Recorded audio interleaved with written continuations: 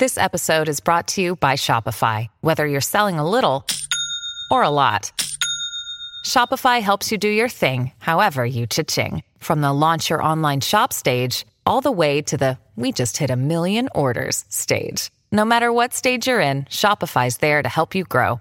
Sign up for a $1 per month trial period at shopify.com/special offer, all lowercase.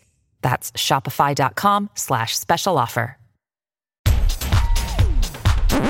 This is not your century.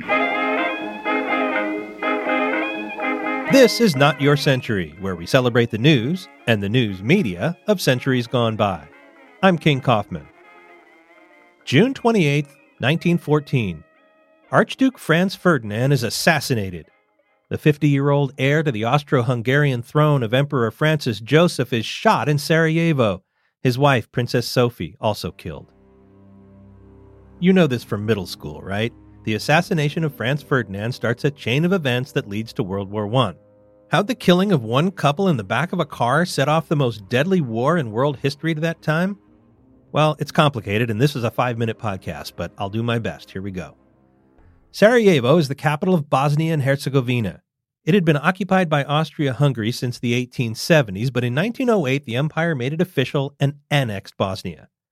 They didn't like that next door in Serbia, home to an ethnic nationalist movement that wanted to unify the southern Slavic nations, the Yugo-Slavs. Franz Ferdinand was on a visit to Bosnia as a military commander, and on the last day he went to the capital.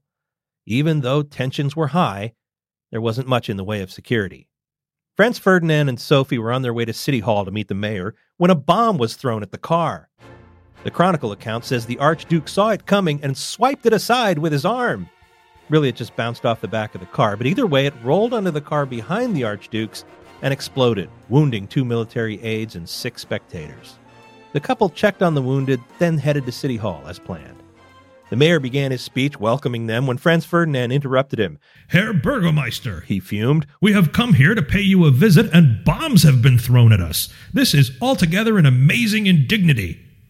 There was a pause, and then Franz Ferdinand said, You may speak. After some ceremonial stuff, the Archduke wanted to go to the hospital to visit his wounded officers. Sophie said they shouldn't go out again, but the mayor said it'd be okay. It's all over now, he said. We have not more than one murderer in Sarajevo.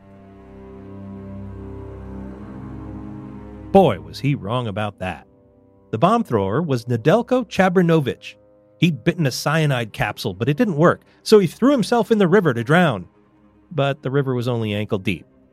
That was about par for the course for the hit squad that day, but yeah, it was a hit squad. They'd been organized and armed by a Serbian nationalist group called the Black Hand. A half-dozen would-be killers had lined the motorcade route with bombs and guns lying in wait for the Archduke. They'd all either chickened out or failed, or the Archduke never got to them. One of them was a 19-year-old Serbian named Gavrilo Princip. After all the excitement, he went to a cafe to sit and feel sorry for himself. He looked up, and there was the Archduke and Princess Sophie a few feet away. The driver had taken a wrong turn down the narrow street, and he was trying to back up and get out of there. Princip just walked over and shot Franz Ferdinand and Sophie. They both died before they got to the hospital. Princip had a cyanide capsule too. It also didn't work. It seems like the cyanide dealer had ripped the boys off. He was arrested. He was too young for the death penalty, but he died of tuberculosis in prison 4 years later. So how'd this murder in a narrow street in Sarajevo lead to war? Austria-Hungary wasn't happy with its heir apparent being killed. It gave Serbia an ultimatum. Round up everyone in the murder conspiracy in a month or we'll declare war. There was no way to do that. It was a whole movement, so really the ultimatum was a pretext. And sure enough, a month later, war was declared.